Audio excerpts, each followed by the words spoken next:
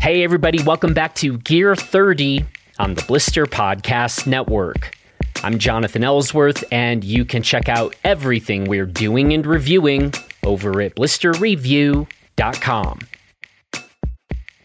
Okay, today we are talking about Polartec, which is a very interesting company with a 100-year-old history. And yet, there's a pretty good chance that you aren't too familiar with them, since Polartec makes the textiles and fabrics that a lot of your favorite outerwear and gloves and apparel are made of, but Polartec doesn't make or sell the end products themselves.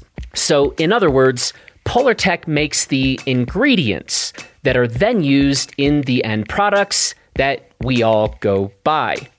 And so today we are going to go deep into talking about ingredients and textiles and fabrics and Polartec's history and what Polartec is up to today. And we're going to do that with our very own Lou Coppa and Michael Katanach, who is the product design director at Polartec. So yeah, if you are a true gearhead, you are going to love this conversation. And if you are not yet a full-on gear obsessive, but you'd like to better understand what waterproof means and when you should and when you shouldn't worry about a 10K or a 20K rating on the jacket or pants you're thinking of buying, well then you too ought to listen to this conversation. Now, to be clear, and as I just said above, we really do get into the weeds a good bit in this conversation, and so I strongly encourage you to check out the show notes that we have to this episode, where we have listed a number of very relevant terms and definitions that I suspect, like 99% of you listening to this will want to check out. And we include things like CFM and what that means, and we explain out a bit things like hydrostatic head, what that is and how it works. So seriously, check out the show notes to this episode on our website, and we'll include a link to the website page in the show notes that are right there on your phone to help you get to these related terms and definitions in just one click. And so with that, here we go. Okay, I am here with Lou Coppa and Michael Katanach, who is the Global Product Director for Polartec. And so, Michael, I think we ought to start with, well, for those who might not know, tell us a bit about Polartec. Sure. Hey, Luke. Hey, Jonathan. Pleasure to be here. Polartec's history goes back around 100 years, maybe a little over 100 years now. That was a company called Malden Mills, which was established back in the 1910, maybe 1911, something like that, in Malden, roundabout north of Boston. That was a company that was making woven products, making knitted products, mostly from wool. You're talking pre-synthetic textiles, right? So the Malden Mills, in one shape or another, existed all the way through the sort of tail end of the Industrial Revolution in New England, where all the mills were. Gradually, those mills were moving down south, and Malden Mills was finding new ways to diversify their business and new ways to survive, frankly. Roll forward to 1980, 1981, and you have Polartec inventing synthetic fleece that everyone knows and loves. It sounds crazy for people our age, but fleece at some point did not exist and had to be invented, and it was a Polartec invention. That was taking some of the things they knew about knitting, taking some of the things they knew about how to make raised pile surfaces. Malden Mills at that point had a reasonable size of business making upholstery fabrics and making kind of 70s looking hairy fake fur type stuff. So if you put all those things together, it's not a huge step to get to synthetic fleece. It was certainly a huge step when it was introduced to the market, because there really hadn't been anything that told the story of high warmth without weight. So that's been Polartec's story for a long time, is having a warm product without the physiological burden. So When was that? That was 1981. In fact, next year we are going to be celebrating 40 years of firsts. So 40 years since the invention of fleece, and 40 years since all the other innovations that have came on after that, be it iterative changes to fleece or improvements or moves into new categories completely. So back to Malden Mills, Polartec was a product. Polartec and Polar Fleece were products of Malden Mills Company. I guess the honest side of things is that there's been a checkered history of financing and bankruptcies and Chapter 11 kind of stuff through the 90s, late 80s and 90s. And Malden Mills was restructured into the company being Polartec at that point. So that's really mirrors the sort of upsurge in usage of technical clothing in the market, in the market that we know and love today. So, yeah, it's kind of one of those things you kind of forget that fleece had to be invented at some point, and certainly people forget that it was Polartec that did it. That it's really just been ubiquitous in the market ever since then. So since I joined Polartec in 2011. Having spent some time in other outdoor clothing, outdoor materials companies, and what was really impressed with the company is that they were able to have this regular cadence of new releases to the market of game-changing or perceivably different ways of solving the problem for keeping people warm and dry and comfortable in the sports that we all know and love. So that was something that. Like my first day was really the launch of NeoShell, and immediately where people were saying, "What's next? What's coming next?" And it really has been a challenge for us in the product and development world to keep the foot on the gas and keep putting new products in there to satisfy everyone. Now, you are the global product director. That is a very impressive sounding title. You also don't sound like you grew up on the south side of Boston. Tell me a little bit about your own history to becoming this, title I'm jealous of.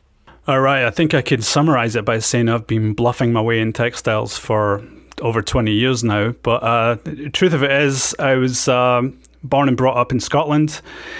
Always had an inclination and I always thought I'd find myself in the sciences.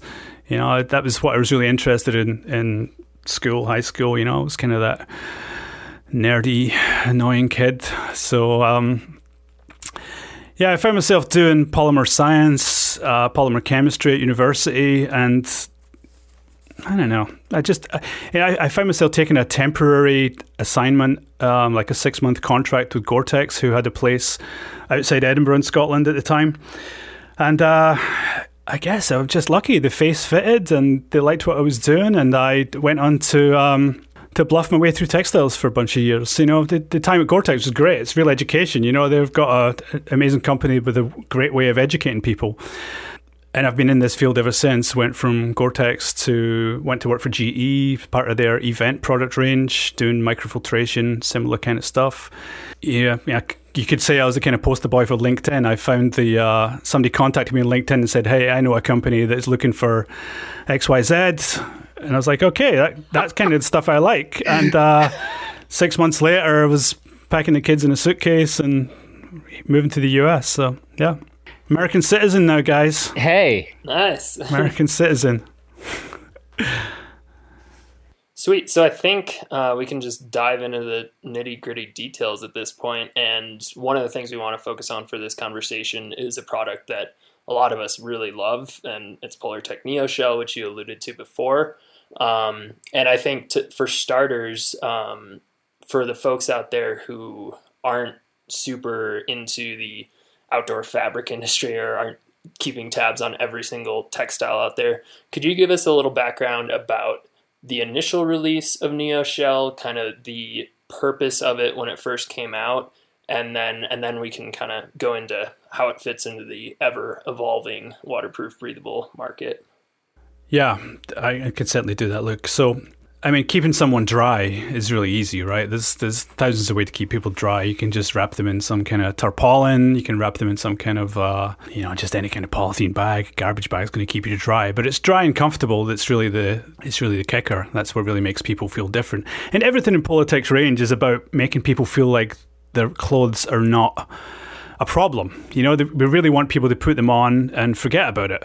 You don't want to have, if we go to like some of the technical descriptions of these things, we don't want to have too many donning and doffing events, when putting jackets on, taking them off. We don't want to have too many, because that's all places where you're either losing time, where you're compromising what the heat you've built up, or you're in a military situation, you become a target, right? If you have to stop to stay comfortable, you become a target. You're just stood there. So it's all about making the stuff work in the broadest range, the broadest window of conditions that you can possibly think of. So I mentioned some of my history before. I've been coming from Scotland. We've got plenty of rain, so I kind of knew weather, right? I knew weather pretty well, and there's a kind of an adage in Scotland that there's no such thing as bad weather, just bad clothing, right? So it's a kind of like the invention of the Macintosh was a Scottish thing. I think it was just the 100 and whatever anniversary of the invention of the original vulcanized rubber textile Macintosh thing. Obviously, everything was invented in Scotland, in case you didn't know, but. So yeah, it's kind of been like it's been a thing for me that I've been interested in that sort of that comfort level, and making people keep the lack of physiological burden was something I got really interested in my early years of career, and kept it going there. So Polartec was the perfect fit for me to move into this role. NeoShell was not Polartec's first attempt at making a waterproof breathable fabric, right? And like I said, and not to disparage people that worked on those things, but there was great, successful enough things in the line that were kind of Me Too-ish, and really were not sort of bending the paradigms or anything of what waterproof breathable was. And Polartec had identified that in order to have a significant presence in that market, in order not just to be a Me Too and compete with something in their line which is proudly premium and something that really fits in with the rest of the Polartec stuff. It's really not commodity product. It's reassuringly expensive, proudly premium, whatever you want to call it. They realized that they had to do something different. So let's turn the argument on its head about waterproof breathable and do something that's truly a breathable waterproof, where breathability and comfort and all those attributes that Polartec was known for was also had waterproof added to it. So that was a process of Polartec's well connected with the customers, well connected with literally hundreds of customers. And we polled those people and said, look, what would it mean if we did this? What would the specifications need to be? What would the product look like? What would the product range look like? What would the price points look like in order to have something that could be taken seriously and would move the needle and give you the incentive to change from product A, B, C, whatever you're using? So that was really it. It was attacked as a very much an engineering problem. And that's the kind of things we like at Polartec. For somebody to say, you know what, this stuff sucks. What can you do about it? And we'll take that on the chin and go analyze it and work out how that problem can be solved. It's one of the things that really sold the company to me when I was thinking of the move was they told me, says, I wanted to turn this company from a textile mill into a technology company. I thought, well, that's perfect. That's where I want to be. So that worked for me. So that's kind of how the need for Polartec NeoShell came around. It was like we have base layer stuff, right? We have moisture management that draws moisture away from the skin, takes it to the next layer, so that in a classic 3-layer system, classic 3-layer clothing system. We have moisture management next to the skin, move the moisture away. You have an insulating layer there that's keeping you warm in all these conditions, but allowing excess heat out. Why would we want to put a big monolithic barrier over the top of that? Why do we want to just stop the airflow and the moisture movement that you have in this clothing system and have a big barrier there that is either super slow to move moisture across a monolithic urethane or just doesn't let it out at all? So we looked at different ways to crack that puzzle, basically. One interesting thing about NeoShell, and something that we kind of struggle with at Blister, is communicating to people the benefits of breathability and the benefits and different levels of weather resistance, because for a lot of places, especially like where we are in Colorado, people tend to be convinced that they just need the fabric with the highest hydrostatic head rating. They need it to be the most waterproof. But it's very rare here when you're in an extended downpour for hours, but you're very frequently working up a sweat. And I would like to get your take on kind of how has it been trying to inform customers? Has that been a major goal for Polartec, kind of teaching them about a fabric like NeoShell and its performance characteristics and why they could be more appealing than other more traditional membranes? Yeah, I mean, you summarized the last 10 years of our battle right there, right? That is the thing, that the hang tag arms race continues, right? It's a very easy thing to say, this one has a 20,000 hydrostatic head and has 20,000 MVTR, right? Those are 2020. It's almost a standard. You almost need to know, you don't even need to know what those things mean to feel educated that that's good, right? And absolutely, there's some great products out there that have that hang tag associated with them, and they work really well for most people. I think with Polartec's customer base and with the people we wanted to move this product to, they understood that was also a limitation of how they could differentiate themselves from the rest of the market, right? They wanted to have something that was different. Now, I get back to that hang tag arms race. One of our problems is that we don't have an absolute highest number of hydrostatic head, basically, and we ignore MVTR, RET because we've proven that they're meaningless. What is meaningless and why? Sure, I can go back a little bit. I may be a little amped up and say that it's totally meaningless, right? But let's talk about let's talk about hydrostatic head pressure first. Hydrostatic head pressure at 20,000, it's up there, right? It's a high pressure. You just have to know what your bike tires are. You think that is a significant pressure. You know, the kind of deceit or conceit or whatever you want to call it is that the seams on these jackets are never rated to that level. So with the best seam taping in the world, a shoulder crossover or, you know, any kind of complicated part of a garment will only be rated to 3,500, maybe a little more millimeters of water as a pressure. So, and those are guaranteed waterproof, right? So, what you're really saying there is that 3,000 millimeters of water is enough to keep you dry. I got a lot of different ways to talk about this when I talk about different talk to different magazines, talk to different people, whatever.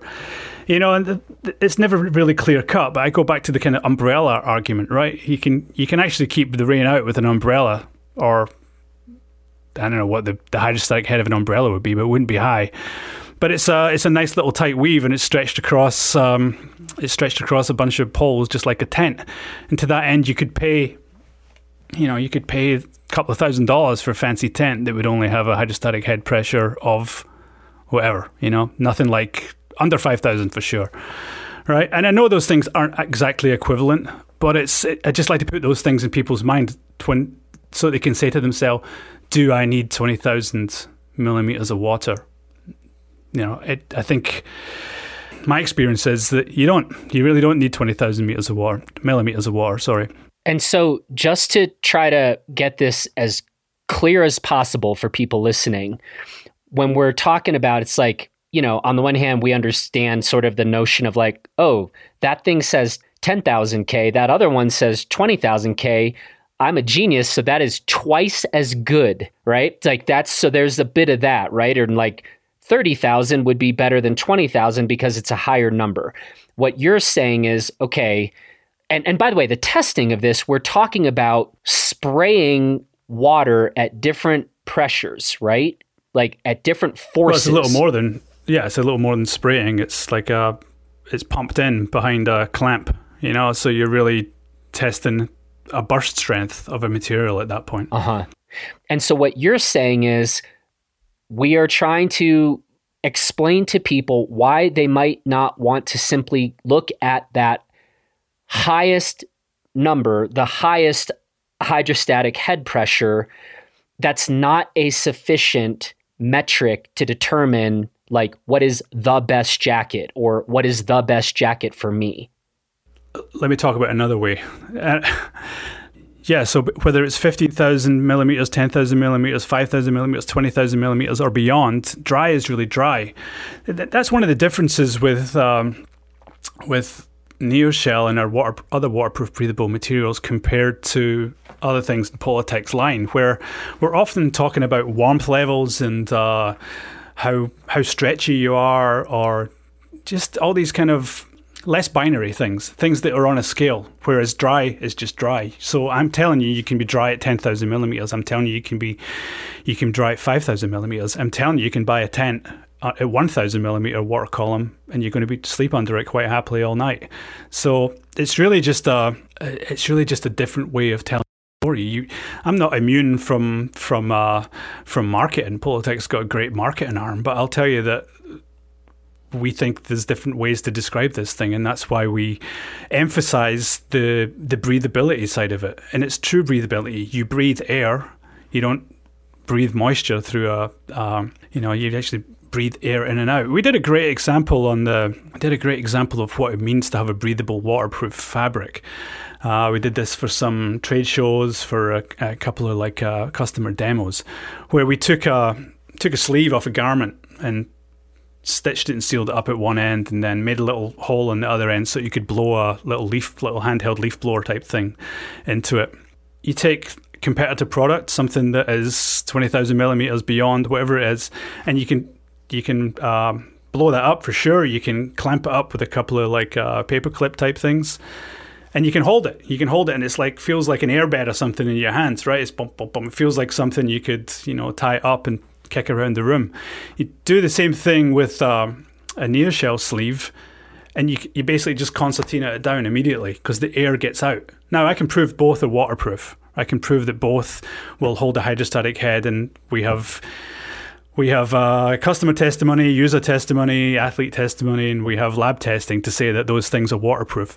But what we're trying to really show is the difference in the comfort you will experience wearing this thing. You will not have an opportunity to build up that microclimate inside your jacket of hot, basically weather, right? And you will be evacuating it the more you move around. It'll go straight through the membrane. Okay, this said, I mean, now it makes it sound like, from everything you've just said, well, there's a lot of different quote unquote waterproof materials. Now it's just a question of how breathable would you want something to be? And it's like, well, you'd be dumb to not want the most breathability. But it is the case, isn't it, that with some of these different quote unquote weather resistant or waterproof garments, some will wet out sooner than others, no? I'd be careful how we talk about wet out. I think we're talking about breathability there, and I alluded to MVTR before. MVTR is moisture vapor transmission rate, so that really measures the time at which a set volume of moisture can get itself through a membrane, right? So the reciprocal, well, another way of doing that is by RET, which is resistance to evaporative transmission. The similar test, just measured slightly different way. Both of those things have an R in them, right? And the R is the rate. You're really talking about a time for something to happen. Listen, there's great materials out there with high MVTRs. We think MVTR is a great test. We actually do MVTR testing on NeoShell. We think it's a great test for just measuring consistency of product. It's quick and it's cheap and it's easy to do. What it's not is a great test for how you're going to feel wearing that garment out there, right? You guys sound like you've both been NeoShell users. I think you have that feeling is believing kind of thing going on. Talk about MVTR for a minute. It's highly influenced by the thickness of the fabric, right? So I'll go metric. So you have a NeoShell or any competitive material which is around, let's just call it 2 millimeters thick, right? You put the MVTR on there. Over the test period of that, over the time of that test, it will get a score which is, let's just call it nominally 10,000 MVTR, okay? We can get a NeoShell with higher and lower MVTRs. We always use the same membrane in there, right? So the rate determining the technology piece is always the same. So how do we change the MVTR of NeoShell? Well, we use thicker substrates on the back and it goes down. It doesn't mean to say the air permeability changes of it. And I'll give a good example of that, right? So Polytech's been making fleece for decades, 4 decades, in fact, just like I said. We have some fleeces that are like 2, 3, 4 millimeters thick. We have some fleeces that are like super shaggy high lofts that are up to, let me think, I think the feasible limit's up to 20 millimeters, 2 centimeters, right? So just under an inch. If you put that high loft fleece on the MVTR test, the MVTR sucks, right? The MVTR is just terrible. I can't remember what the numbers are, but it's not a good way to do that test, to test that material. And that's because, it's just too thick. Now, you can hold up a piece of our high loft material, and some of them are light in area enough that you can actually see through them here and there. There's no arguing that is not a breathable material, and yet the MVTR is dreadful. The MVTR is down in the hundreds, nominally. So what we tried to do with Polytech and Polytech NeoShell in the early stages of it was find a different way to go to market, right? Find a different story to tell. Anyone that was around for a long time will remember the DMPC test, which is the dynamic moisture permeation cell. Crazy piece of kit, kind of looks kind of homemade, looks like a kind of polystyrene beer cooler kind of thing. So that was an attempt by us to sort of to show the differences of how Polytech NeoShell breathed over different activity levels. So the dynamic part of it was we changed it from a pressure differential of 0 up to a pressure differential of X. I can't remember what it was. So that was supposed to emulate the different, from you sitting still, like here at our desks, to climbing a ladder, climbing a mountain, doing something. That was supposed to show how the more you moved around in this garment, the more moisture would be evacuated from it. So that was the way to show breathability. Wasn't really a great go-to-market thing. You know why? Because it didn't have one number you could say that's the DMPC of this one is 20,000, 30,000, whatever it was. It didn't have that. What it had was a graph, right? It had a graph saying, look at us compared to the others. So you always had to have a control in there. And it was not a great way to... It wasn't comparable in the market to whatever anyone else was doing. But it was really, really emulative of how people experience the material. So...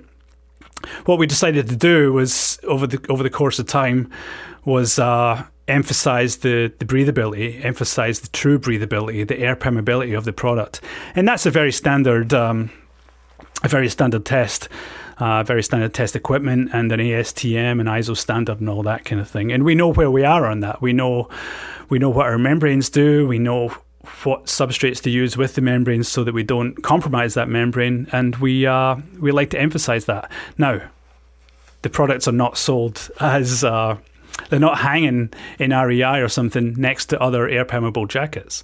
They're mostly hanging next to other other waterproof jackets. So, I'm free to admit, it's still a very difficult way to get that message out there. It's very difficult for us to win that hang tag war. What we do win is hearts and minds with people like yourselves that have experienced this product and know that it's just sitting there right in the Goldilocks zone between waterproof and air permeability, which really equates to comfort for anyone that uses it. While we have seen some more air permeable waterproof laminates in the past 5 years, I'd say, I think even bigger, which seems to have been kicked off slightly by NeoShell, was the switch from like a decade or two ago. If you wanted a waterproof jacket, it was stiff, it was crinkly, it felt terrible on your skin. I feel like NeoShell, as well as like PowerShield Pro, were some of the first membrane laminates that actually felt like soft shells and didn't feel terrible on your skin and stretched and moved with you. And now that seems to be almost becoming the norm for especially 3-layer shells. Was that also a major goal you wanted to achieve when NeoShell was brought to market, or was it kind of a kind of a bonus effect of the different construction NeoShell used? Well, look, you're right that those initial products that we launched were stretchy, and it was absolutely intentional. Some of the attempts Polytech had at doing waterproof, breathable style materials before kind of stuck out like a sore thumb in the range, because everything else we do is about comfort and wear it and forget it, about stretch, about mobility, and we saw that the market was kind of full of really high specification but highly compromised for mobility products out there. One of the big advantages to having a product that you can make a little bit stretch with isn't necessarily mobility. It just takes away some of the horrible, annoying components and noise. So I honestly think that people keep their NeoShell jackets and move towards it and are attracted to it on the hanger because it feels a little bit different. We've got a bunch of products that really just don't feel like waterproof shells. They don't feel like waterproof shells as I grew up with waterproof shells, right? There's like, wow, this has got a membrane in it. This is something really soft, Fundamentally, Polytech are a knitting company, right? So we were looking from the outset to put our expertise with knitting into the laminated materials we're making with Polytech, and make something that really stuck out there and give our customers an incentive to switch to us. It's absolutely a component of the technology we use to make the products as well. But it was an intentional thing to do for Polytech to make something that did not stick out in our range as being, these are the shells, when everything else you have is beautiful and soft and whatever, and you have these nasty crinkly things. So yeah. Okay, so this next question, 2-part. First, is Polytech NeoShell an electrospun membrane? And second, either I'm just not remembering it, but I don't think I heard that word all over the place when it first came out, and now I hear it literally every time I look at a write-up of a new piece of apparel or textile. So I'm curious about that and why you guys didn't opt to use that super scientific sounding word. Yeah, I can maybe answer that last part first. I mean, what Polytech tried to do is to sell a set of specifications, right? We want to make products that have certain attributes to them. We were talking before about waterproof versus air permeability and how to get into that little sweet spot there. The way we do that with Polytech NeoShell is to use electrospun membranes, but it's not the whole story, right? It's not really the whole story. The technology, like when the brief was written for Polytech NeoShell, it did not include must use electrospun membranes. It was like, here's a set of attributes that we want to do that will really change things for users in this community, and we can do it at this price point, blah, blah, blah. And the solution to that is currently electrospun membranes. We're not completely wedded to that. It doesn't need to be that. NeoShell will persist whether we use electrospun membranes or not. If we find a better way to do it, then great. Can we back up for a second? Like, you want to explain what is an electrospun membrane? Sure. Yeah, if you don't know what electrospun membrane is, I mean, the technology's been around since, I think, the middle of the last century. If you think about it in crude terms, it's like it's like a giant cotton candy floss making machine where your sugar solution is not sugar, it's polymer, and you're using electrostatic forces rather than centrifugal forces to pull the little fibers out there. So kind of cool technology, It's kind of cool technology. It finds its way into all sorts of different applications, usually in microfiltration, air filtration. So the cell phones you have in your pockets have probably got a little tiny piece of electrospun membrane in them just to equalize pressure and to equalize the heat and keep moisture out. So, but tiny, right? half the size of your pinky nail. It finds its way into things like headlamps for cars. Same idea. You don't want fogged up headlights, but you want to have a air exchange, so have that kind of thing in there. Being able to there's also a whole bunch of it in medical applications, but being able to do something at like 160 centimeters wide, flawless, and you want to use every single part of that. That was a real challenge for that industry to make something that can be used in clothing, right?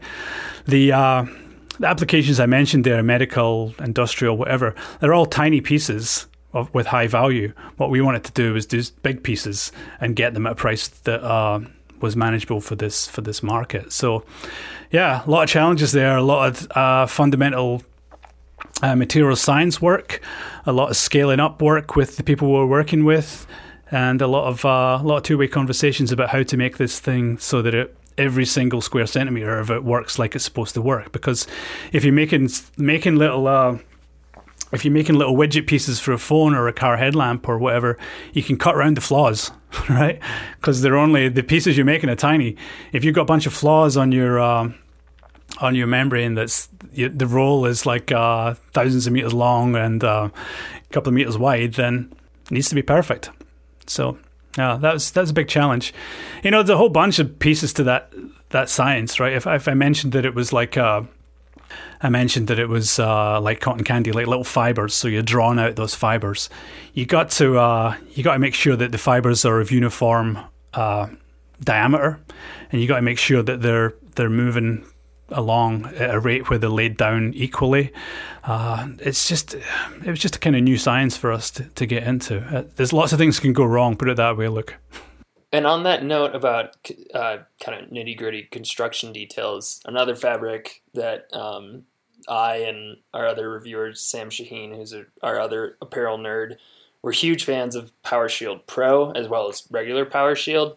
And I think some people, including myself, have never been quite clear on how PowerShield Pro differs from NeoShell, both in terms of like how Polartec positions them in terms of performance, as well as just construction, because on paper they seem pretty similar. Yeah, there's a lot of similarities there. I mean, PowerShield Pro was Polartec's kind of first step into electrospun membranes. We had a PowerShield range for a long time. PowerShield really defined the high end of softshell when softshells were new and exciting. PowerShield Pro was a way to take that same kind of softshell approach, but to put a higher specification in there. So it came before NeoShell. It's the same. It maybe represents a development on the way to NeoShell, right? So it's the same fundamental technology, but tuned differently. So your fiber sizes are different, therefore the interstices and the gaps between the fibers are different, and all that results in a different hydrostatic head and different air permeability. So if you think of the two things as a seesaw, right? You've got fundamental physics at play. You can put the hydrostatic head up, but the air permeability will go down. Vice versa, high air permeability, but you're going to compromise your waterproofness a little bit. I mean, I can't change the size of a water molecule. It'd be great if we could, but that's what's at work here, right? So, but you're absolutely right. PowerShield Pro, what an amazing product. I have a North Face quiche Dwyer jacket downstairs from like, I don't know, 2010 or something. It's still my go-to piece. It's still the thing that'll throw on for going and sweeping the snow off the driveway, scooping the snow off the driveway, because it's got the most air permeability. Now, I think we talked a little bit before about where some of the problems are. There's a product that is in probably even sweeter end of that Goldilocks zone, right? Where you're dry, you got a 5,000 millimeter water column. We talked a little bit about 5,000's more than enough for 99% of your activities. And it has like 1.5, 2 CFM, which is ostensibly double where we are with NeoShell, right? So it means you're able to get rid of double the amount of excess heat and moisture from inside your system. But it absolutely suffers from the hang tag arms race, because the first thing people see is the absolutes of water performance. Remember I said you're either dry or wet. So you're dry or wet at 5,000 millimeters, or you're dry or wet at 20,000 millimeters. I totally get it. That's what people want to buy. They want to buy the one that's got the biggest number because they feel safer, right? What people don't see is that air permeability thing, because it's more of a sliding scale. It's not an absolute until you get down to zero. And there's a lot of zero products out there. But the zero products will still have 15, 20, 25,000 millimeters of water column. So it really is suffers from the fact that why would a customer buy?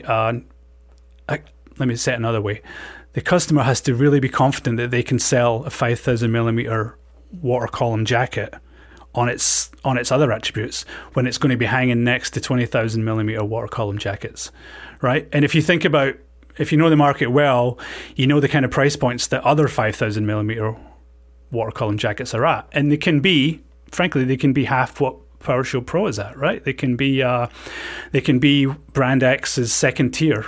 They can be brand X's stuff that, you know, that really is impulse purchase, slightly above impulse purchase. You know, if there's a $120 jacket in a big box retailer, it might be a 5,000 millimeter water column. PowerShield Pro is going to be difficult to get at that price point, right? It's more high end, but like I say, you've got to really have a customer who can tell the story about all the advantages to their consumer really clearly, really concisely, convince them that that's the best thing for them. And I kind of joke around a little bit when I do like onboarding or do product reviews or whatever in Polartec. Every time I bring out a new product range, I'll say, oh, this is my favorite thing we make. This is my favorite thing we make. You know, whether it's Alpha, Delta, some of the grids, even just fleece. It's like, oh, I love this. This is my favorite range. But I tell you, PowerShield Pro is just one of the ones that is hard to imagine life without it, right? It just absolute sweet spot. I'll say it again. It's just in that Goldilocks zone. It's just right. By the way, I keep thinking about the movie Spinal Tap, right? I mean, This one goes to 11. Yeah, so right. It's clearly better. It's one louder. So yeah, louder. they were really onto something there. But you have to work against the whole Spinal Tap logic here, right? It's a tough one. It's true. It's so you're absolutely right. Look, you know, there's not so many PowerShield Pro garments out there, you know, and frankly. One of the worst offenders of making that happen is the launch of Polartec NeoShell, right? NeoShell fits the market more, where it has the benchmark of what is to be considered the high-end premium waterproof breathable for hydrostatic head level. We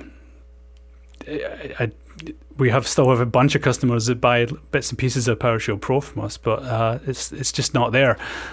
Everyone wants the absolutes.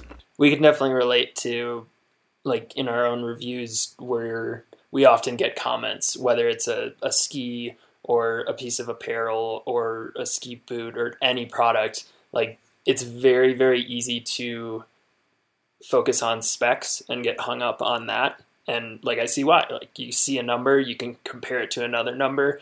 You don't have to read 500 words about the actual experience of the product.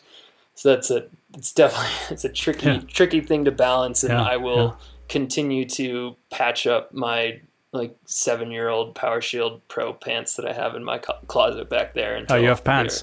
Which ones do you have? They're the old Patagonia Alpine Guide, I believe. And they now have a lot of custom. I got like a book of Cordura nylon patches that are all different shades of neon. So it's just like a quilt of those now. Oh, wow. So yeah, still one of my favorite pairs of pants. Awesome. Yeah, it's a great product. In the world of waterproof breathable membranes, and especially electro-spun membranes, most recent one to make a lot of noise was the North Face's FutureLight, which is their new proprietary air-permeable electrospun membrane that they're using across the vast majority of their line. So I think one thing a lot of people will be curious about is how do you think, I mean, obviously we don't know all the details about FutureLight, but how do you think it compares to NeoShell and PowerShield Pro?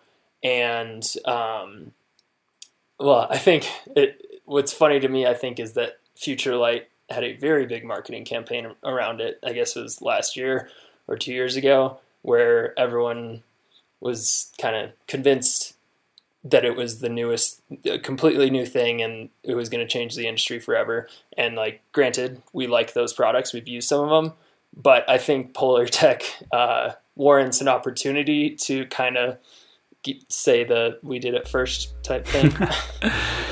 Yeah, it's a great product. I mean, it's no secret out there that it uses a very similar technology to Polartec NeoShell. And when we heard the news was coming, and then when the news was released, there was a bunch of people that I know in the industry and even inside Polartec was telling me, "Oh, you must be freaking out. You must be going crazy. This is terrible." It's like this is great. They're telling our story with their marketing budget, like you talked about. As far as a conversation with our customers go, if there's, what do we have? Like we have like 1,500 active customers or something. The conversation with every single one of them, except the North Face, can be, well, you're not the North Face, so you can have Polartec NeoShell and it'll perform very similarly, and you can do whatever you want with it. The only place you can get that kind of performance if you're not the North Face is from Polartec. So that's great. It's funny that you said Polartec should have the right to reply and should be able to say we did it first. Well, actual fact, we did it first, and North Face were one of the people that we did it with. They were out there with, like I said, with the PowerShield Pro, and they also had a NeoShield jacket in the line when we launched. So we put some fun stuff together for our salespeople, saying like, here's all the things, here's all these little quotes and little things that people are saying about this product.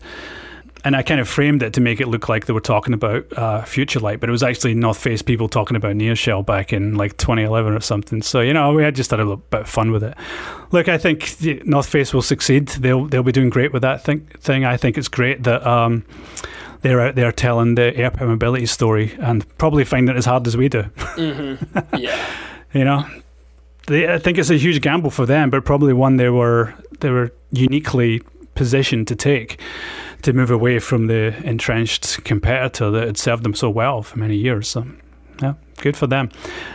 Yeah, I think the kind of the relationship between them launching this similar product and your note about them getting to tell that story as well, that's a great point, because like we just talked about, like it's so difficult to get the point across, all these points about breathability and relative weather resistance that we've been talking about, and North Face is well equipped to spread that message, especially to the masses and people that maybe aren't listening to Gear 30 or like spending hours reading about textile ratings and stuff like that. Yeah, and they've made great garments. They've positioned it well. They've kept the prices high. I mean, it's great for Polartec. Being a textile company rather than a company that's primarily making cut and sew garments, are there any unique upsides and downsides to that in your opinion, especially in terms of how that influences product development, as well as kind of the rollout of new textiles? Like you can't necessarily like talk about a jacket that has certain pockets or whatever. You're like, if you could just talk about a bit about that being a textile manufacturer, which makes you a bit different from a lot of other brands out there. You're right. Polartec is a textile manufacturer. We have lots of different ways of making lots of different textiles. As far as a brand goes, we're proudly an ingredient brand. We're proudly a premium ingredient brand. But if you look at how we present ourselves, we kind of go to market like a garment brand. We talk about ourselves as if we are what makes the garment, right? We're a component in other people's product, but the way we present is with more kind of swagger, more kind of chops about ourselves. Fundamentally, there's a lot of great products made from Polartec material, but it's the Polartec part of it that makes it exist. It would be, I like to think it would be a lesser garment without our stuff in it. Now, everyone we deal with, every customer we deal with has an option of what they want to buy. They can buy NeoShell or something else. They can buy fleece from us or someone else. They can buy, we have a few things that only we can make, but in most cases, they have an option of what to do. So if they're using Polartec, they probably want to be talking about the Polartec aspects of that garment, right? What challenges does it give us? I guess if you're a consumer brand and you want to buy Polartec material, you're probably going to be asking yourself, who else buys this? Because how am I going to differentiate myself at the market? And we see that time to time when we do something that looks a little bit wacky or looks a little bit risky. Someone will say, well, do I really want to do that? What if my competitor across the other side of that Alp does it? They might be using the same thing, and all I have to differentiate myself is color in that case. So I think we're in the nice end of the supply chain. We spend a reasonable amount on marketing, but we don't carry the weight of trying to market a proper garment brand. We don't carry all that expenditure. I'm sure our marketing department would say they say they need another $10 million or whatever, but I feel like we're at the good end of the supply chain, so we can do proper technology, and we can roll out that technology broadly to as many customers as we can regionally, and allow them to go and say, you guys are designers. Polartec are terrible garment designers, right? When we try to do things for test garments or for field trial garments or something, it looks like the kind of thing you would draw and doodle on the side of your notebook in 5th grade or something, right? We're just bad at making garments, but we allow our customers and their designers to go and flex their muscles when it comes to design. It's a great example we've got going on right now, where I've got a few like weird looking things that frankly the Polartec product team doesn't know what to do with. Right? With it started off as one development, and it's like, well, how does this end? Where's this going? And what will this become? And we're not the people to answer those questions. We want to take that and put it in the hands of designer A, B, C, D, whoever it is, and say, we've got this is what we think of it. What do you think you can do with it? So I think that's really one of the fun parts of the job, to do that collaborative process when you've got something. And I can think of a few right now. It's like, well, this is a great development, but what is it? What do we really do with this? And that's where some of the best innovations come from, when someone says, this is just what I'm looking for. I can use this there. That replaces this, and that replaces these two things with your one thing. So, we've had fits and starts over the years of doing garments and doing things, but we're in a nice spot. We like to be the textile technology people, solving problems at the yarn and material science level. This has been, certainly an evolving thing, but, feel free to correct me if you disagree with my telling of this story. But again, to be clear, this is evolving, but I think we used to live in a world where, another textile manufacturer, Gore, the idea was that they were going to exercise a lot more control or dictate that their textiles were going to not be quite as open to going a bit thinner or thicker on certain things.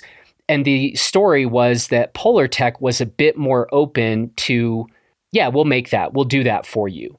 If I understand the story, Gore maybe is becoming a bit more flexible, if that's the right term to use.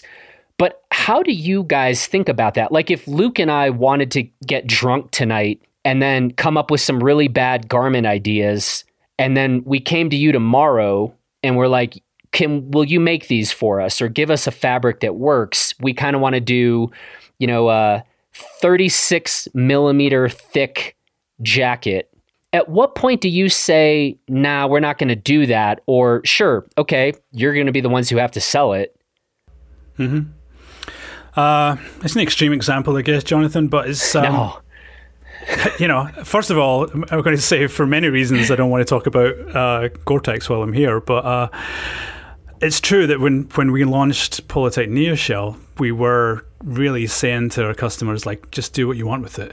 But they would say, but where's the guidelines? Where's the stitch guidelines? Where's the tape guidelines? You guys have to work that out. We're giving you the fabric, right? So that was both welcomed and frankly put the fear into some people, right? And probably affected us getting some adoptions, because we weren't holding the hands of our customers all the way through there. So as far as let me finish that thought, right? When we're selling NeoShell, we were selling a product with an absolute of performance. It had an absolute water column, waterproofness performance, and that was different from anything Polartec had. Therefore, it was probably the first time that we'd said to people, hey, you're buying this waterproof material, you probably want to make a waterproof garment from it, right? You probably want to make it so that it's got good seams on it. You probably want to make it so that you're using NeoShell all over it. We did allow the flexibility of it, and we'd had some conversations with some people who wanted to use NeoShell across the shoulders and use fleece down the front and the back, right? It's like, well, okay, I see what you're trying to do, but we're kind of new in this world. We would rather you didn't call that a NeoShell garment. We want to keep the story in NeoShell kind of pure, especially in the first few years, get the message out there that this is what this fabric does and this is how it compares to the others. Aside from that, guys, it's like I think there's 450 open line items in the Polartec sales people's bags, right? That's a lot. That's kind of split over, I guess, 40% base layer, 40% mid layer fleecy stuff, and then 20% outerwear, shell, weather protection, whatever you want to call it. We are totally happy to listen to people's ideas, and we have too many customers to control if they want to do whatever they want to do with it, right? So, I guess there's a kind of convergence towards the classic styles out there in the market. Whether it's got Polartec in it or not, you know what you're going to find when you go out looking for a mid layer with a hood. You get the one with the full zip, you get the one with the quarter zip, you get the one without the hood, whatever. Most people know how to do that, but yeah, we see some wacky stuff, and we love seeing it. We just did our Apex Award launch thing this week. The Apex Awards is a Polartec yearly award thing where we're kind of awarding ourselves. We're awarding the customers who have done the best things with the stuff that they've bought from us, and you just have to look through that.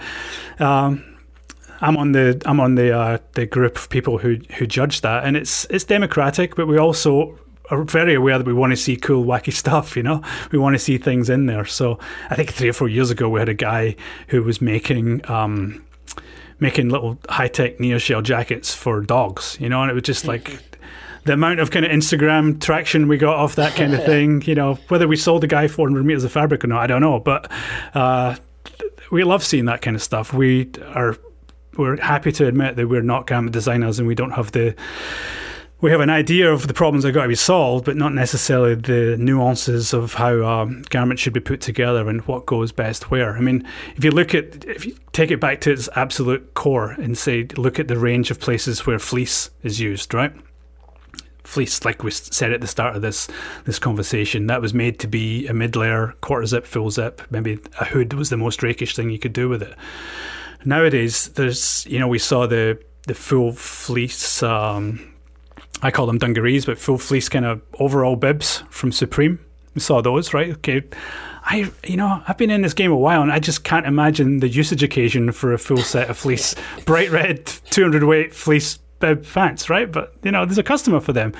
Similarly, look at some of our, away from the kind of core sports and snow and rock and everything, you look at where fleece finds traction. We're like Banana Republic, and got this brand I didn't know before called Dudley Stevens, who are buying Polartec fleece, and it's like a women's outfitters. I think it's all online. It might be in malls. I don't know. I wasn't aware of it, but it's a good customer for us now, right? So, how did we end up with that kind of business? We got that kind of business because we have salespeople that are saying, "Hey, what do I know? Why don't I just knock on the door here and find out what they can do with their fabrics?" And we have some amazing stuff in that line, guys. The 400 odd pieces. You put that in front of a designer and product people at any garment world, anywhere in the garment world, and they're like, "Oh my God, this is beautiful. This feels like this. This is beautiful." Like we had one with we started using a lot of natural materials, using tencel, using some wool in some of our fabrics over the last few years, sometimes for technical reasons, sometimes for an aesthetic reason. And some of these things are just amazing. We showed this thing, which I call it like a non-fleecy fleece, right? Everyone wants all the attributes of fleece, but they don't necessarily want it to look like fleece. So the amount of times we get a brief across our desk and say, "Hey, we're looking for something that's lightweight, warm, breathable, stretchy, can be dyed any color, quick dry." Yeah, that's fleece. No, wait, it can't be fleece though. It just can't be fleece. So we took that on the chin and tried to make a whole bunch of things that were more sort of casual, city after work kind of orientated. Anyway, made a bunch of those, and I showed it to someone once, and the woman who was the designer or the product expert there said, "Oh, it's like stroking the back of a kitten's ear." I was like, "Well, wow, okay, let's get the PO book out right now. Let's place some orders here. We're not going to top that." So that is not somewhere we would expect it to find Polartec products when we started this fleece business. All those years ago, just to be in fashion, basically. All right, so moving on to some of the products that Polartec is most known for on the fleece and insulation side. Two of the newer products that came out were Power Air and Power Fill, and they were both pretty different from what Polartec seemed to have done in the past. So could you talk a bit about those and a bit about kind of what new steps they represent for the company? Sure. Power Fill first. I mean, Power Fill is, for anyone who doesn't know, it's like a fiber fill product that you would find in like a puffy jacket, a synthetic fill product.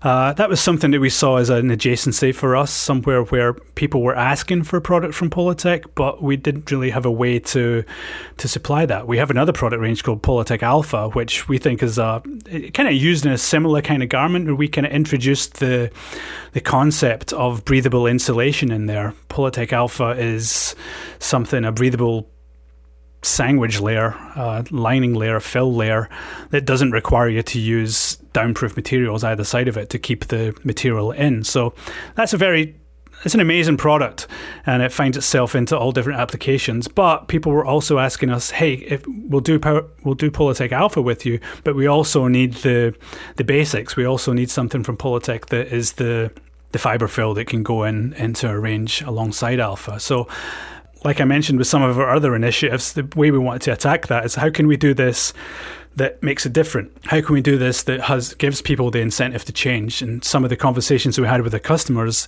one of the things there was if you can make it that it doesn't need a scrim either side of it. Scrim is like this super lightweight, 2 or 3 gram, 5 gram maybe, lightweight thing that just holds the material together. How can you make a product that we don't need to just have something in there that doesn't contribute to the warmth, or something that we basically throw away at garment manufacture? So we took that, and we also wanted to do it that was 100% recycled, post-consumer recycled, with all the transparency of the global recycled standard behind it. Polartec has a long history of doing recycled materials with here in the US and in other parts of the world. We've been working with Repreve and Unify since before the words upcycle, sustainable, before we were all talking about that kind of stuff. We were working with them, and not necessarily doing it because it was the most profitable way to make the products. We're doing it because we thought it gave us something to separate ourselves with in the market. So PowerFill for us was a pretty easy product brief to draw up, right? Here's what we want to do. We know the product weights and we know the attributes you need to have. Let's do it in the most sustainable way possible. So that's been pretty successful. That's gone into the market. It's got a whole bunch of adoptions. It's not the most technical product we do. And from there, I'm going to flip straight to Power Air, which probably is one of the most technical products we do.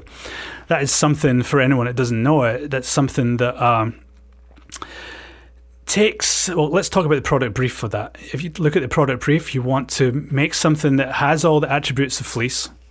So, like I said before, it's something that has got a great warmth to weight ratio, has got is machine washable, is stretchy, is comfortable, put it on and forget about it.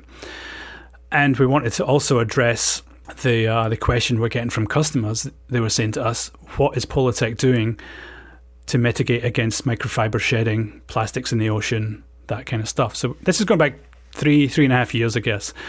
That's when we really started to get those conversations, those kind of questions to Polartec. So what did we do? It's like, well, what is it about fleece that makes people think that it's a contributor to microplastics in the ocean? Let's have a look at that. Let's dig into the science. Let's work with oceanographic institutes. Let's work with test institutes to see where the problem is. Now, what I'm getting to here is that we believe that Polartec fleece is an absolute minuscule contributor, like immeasurable contributor to ocean plastics. There's all sorts of different ways that plastics can get into the ocean. I mean, paint is plastic. Plastic comes off tires.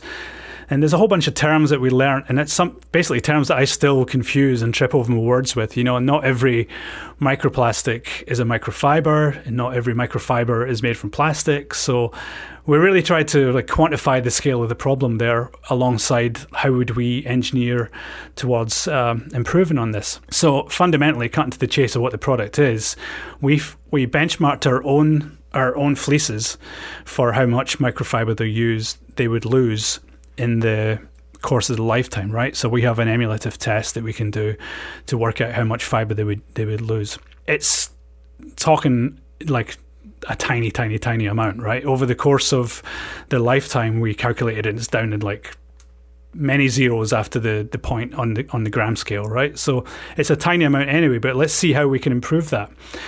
Now, I guess we should talk about why Polartec fleece is so low shedding in the first place. For years we were making this stuff. We know that customers won't accept stuff if it has dust and fluff and all sorts of mess all over it. So for decades we've been collecting the fluff and the fleece, collecting the fibers that come off it during manufacture, baling them up, and they go off to be recycled and reprocessed into something else. They get made into all sorts of stuff, from like playground surfaces to like dog beds and all sorts of stuff. So we actually sell that stuff, right? We have a way to make our product as low shedding as possible. We're doing low shedding before shedding was even talked about. So nevertheless, went ahead and tried to improve upon it, and the solution to that was the current iterations of PowerAir that you see in the market, where we basically taken away those high fiber parts of the fleece and turning it in on itself, so that fundamentally it's not the fleece that keeps you warm, it's the air that you entrap between the fibers that keeps you warm, right? So if you can find a different way to entrap air in a structure, then you should go ahead and do that. And that's what PowerAir is right now. PowerAir is fleece turned in on itself. So we have monofilament polyester face and back, and another monofilament inside that kind of keeps those little popped up bubble wrap cells of the Polartec PowerAir open, so that we can entrap as much air as possible.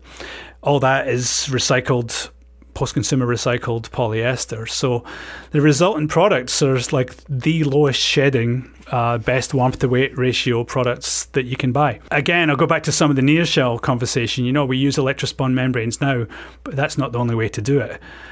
The way we make PowerAir is not the only way to do that either. It just the ones we've got into market right now have set the standard for what low shed is. The resultant products are 80% less shedding than our standard 200 weight fleece, which has been like I said, has been a super low shedding product for decades, and we've sold millions of meters of it. So that's where the Polartec PowerAir range is at right now. I was on a Houdini PowerAir launch today. They did the product launch via YouTube, just a link on YouTube, right? So as a few hundred people joined around the world, you could see them launching all the new stuff. Houdini's been one of our great supporters in this product. They have been a Polartec customer with their kind of flagship Power Hoodie for years. They were using Power Stretch Pro in that. Houdini's push is to have everything they can make as recycled and as recyclable as possible. And they're using the lightweight Polartec PowerAir to make their Mono Air hoodie, is what they call it. So it's 100% recycled, 100% recyclable. Cool product. It was probably still up there on YouTube.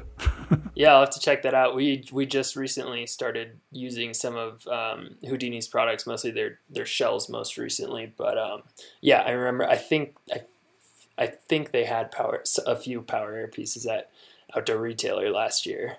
Yeah, they were one of the first to market with PowerAir. The original PowerAir with us, they and Adidas, Terex, in fact, were first to market with it. And Houdini have taken the new lightweight one with the super durable finish, 100% recycled, and they're pushing that as the top thing in their range this year. Looks great. Awesome. Just for clarification, if you had to, where would you slot PowerAir in terms of things like warmth to weight and breathability? Compared to some of Polartec's other fabrics that people might already be familiar with? Yeah, you can probably see from the garments it's finding itself, the garment silhouettes that it's finding itself in now. They're very much like our Power Stretch and Power Stretch Pro things. Even if the original concept was to have something that replaced fleece, it's really not replacing fleece. It's kind of replacing more of the high-end, mid-layer hoodie stuff. Anyone that doesn't know Power Stretch Pro in particular, was the reason Houdini bought it in the first place was how long it lasted, right? It is the nylon-faced, polyester-backed, super breathable, super warm, stretchy, bulletproof garment. I mean, even on their presentation today, they were comparing the new Mono Air hoodie with their original Power hoodie, and they said, oh, here's one from 2004 or something. It still gets use every day. People love that. And that's where it's kind of finding itself. It's finding itself as a premium premium featured hoodie with with pockets and zips to match the price point, that kind of thing. So yeah, not quite the Dick's Sporting Goods level right now. Yeah, more of a premium product. I mean, the story with Power Air is it really slots right into our main go-to-market initiative, which is all about eco-engineering. You know, we've tagged that on to many of our products over the last couple of years, but in actual fact, Polartec have been doing recycled product for decades. You know, we surpassed 1.5 billion bottles recycled in the last year or so. And it just gets stronger and stronger. It's a huge part of Polartec's initiative, along with our new owners, Milliken Company, to be as sustainable as possible. Everything we do should be with recycled content or sustainable content. So, Power Air is just the poster boy for that right now. But there's dozens of other products hundreds of other products in our line that have recycled content in them. So, we've talked about a lot of different textiles. If someone's listening to this and is like, well, where can I go just find out where all of these Polartec materials are being implemented? Do you have a nice, easy, single place for them to go to sort of see a current list? Okay, so I don't know if you noticed, but there's this thing called COVID-19 going on right now. So we haven't been able to get out in front of our customers, haven't really been able to go to trade shows. It's been difficult to sell. Fortunately, our marketing team has been pivoting a lot of stuff towards digital in the last bunch of months and the last year, I guess. So the Polartec.com website right now is just an amazing resource for telling the stories about how the products work, where you can find them. I think there's links to partners in there. There might be links to retail in there. It really is quite incredible. There's things on there called the fabric console, where you can go in and look at the fabrics, and nothing's a replacement for feeling them and dragging them through your hands and everything, but we're trying to show as best we can what the fabrics do, how they present, how they'll feel. So, everyone's got a website, right? Everyone has got social media. We're loading all that stuff up right now and making sure people know where to go to get the Polartec stories. And the trade shows in January are going to be like that as well. Who knows? The next time we'll all be regularly in front of our customers. So, yeah, the Polartec.com console right now it tells every story really well. I mean, if you go on there, you'll see the same technical information and features and benefits set that you could do when you were sitting down with a Polartec representative. You'll see the tech sheets and the images of the hang tags. You'll be able to see the stories there, and there's ways to contact us as well if there's something you're really interested in. Well, Michael, thank you for taking the time, and I feel like this was a solid Gear 30 episode. I did feel like we got into the weeds a good amount, which is usually how I determine we either are talking about coffee or we've really kind of dove deep into the weeds, and we didn't really talk about coffee much, but we did wander into the weeds pretty well. So I think we got a different kind of fix. Yeah. And but no, this is super interesting. I hope that we have managed to clarify, and conversely, I kind of hope we have muddied the waters a little bit for people. Maybe we've done a bit of both, and I think doing a bit of both would probably be appropriate here. But yeah, appreciate you taking the time and walking us through some of the history of Polartec and what you guys are up to currently. Yeah, that's great. I mean, probably did muddy the waters. I know that, because this is my vocabulary and this is what I've been talking about for years and years. I can kind of assume that maybe people know what I'm talking about sometimes, but like every other day at work, if the worst thing that happens is that we all learned something, then that's a good day. Yeah, amen. Yeah. Well, hey, Michael, thanks so much. We'll let you get back to it and talk to you soon. All right, guys. Take care. Stay safe. Okay, well, it is time now for our What We're Celebrating This Week segment. And right now I am holding in my hand the very best whiskey that I happen to have in my house, because this is definitely my Celebrate Special Occasions whiskey. And you know what? I think that we should all have a pretty broad definition of what counts as a special occasion, and we should always be looking to celebrate more things rather than fewer things, because you know what? Life is short.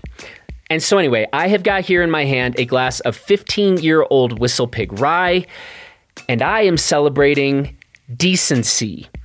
Now, I'm not sure, you may have heard, but there was an election recently here in America, and while I am not a Democrat and I am not a Republican, I'm one of those people who doesn't pledge allegiance to either party, but I do actually think that most of us can agree that we have really needed to elevate the level of decency in our politics and our policies and in the way that we talk to each other. Now, we've been talking about this notion here at Blister for months now, and clearly we need to keep working for a more just society, and I really do think that at the foundation of that is developing more compassion and more understanding. And I really do hope now that this new administration takes that work seriously, conducts itself that way, and that we all, you and me, are more disciplined and intentional about conducting ourselves in a more compassionate and more understanding way too. So whatever this new administration may or may not do, and let's be honest here, neither you nor I get to control that, but what you and I are in control of is our ability to act differently, to do better. And so let's commit to doing that. And on that note, I am now going to drink to decency. Cheers. And that now brings us to the end of this edition of Gear 30. And if you are enjoying these deep dives into the weeds conversations, and I mean, where else do you get to dive this deep into the weeds with the actual people that are in charge of the product design? Well, then we really would appreciate it if you would show us your support so that we can keep this Gear 30 thing going and growing by taking 10 seconds to leave us that 5-star rating in Apple Podcasts, subscribe to Gear 30, and tell your friends about the show. And for those of you who have stuck with us this far to the bitter end, we've got a little surprise announcement for you. This Monday, over on our Blister podcast, Cody Townsend is back on the show. And this is going to be like a new recurring thing with Cody. So we're excited about it. It's going to be a great episode. So you should make sure that you are already subscribed to the Blister podcast, because I think you are really going to enjoy this upcoming conversation, and it's a new thing we're going to be doing. Okay, now I also want to say thanks, of course, to Michael for today's conversation. Thanks to the strikingly handsome Justin Bob for producing this episode, and of course, thanks to you for listening. Now, please take good care of yourself and everybody else, and we will talk to you again real soon.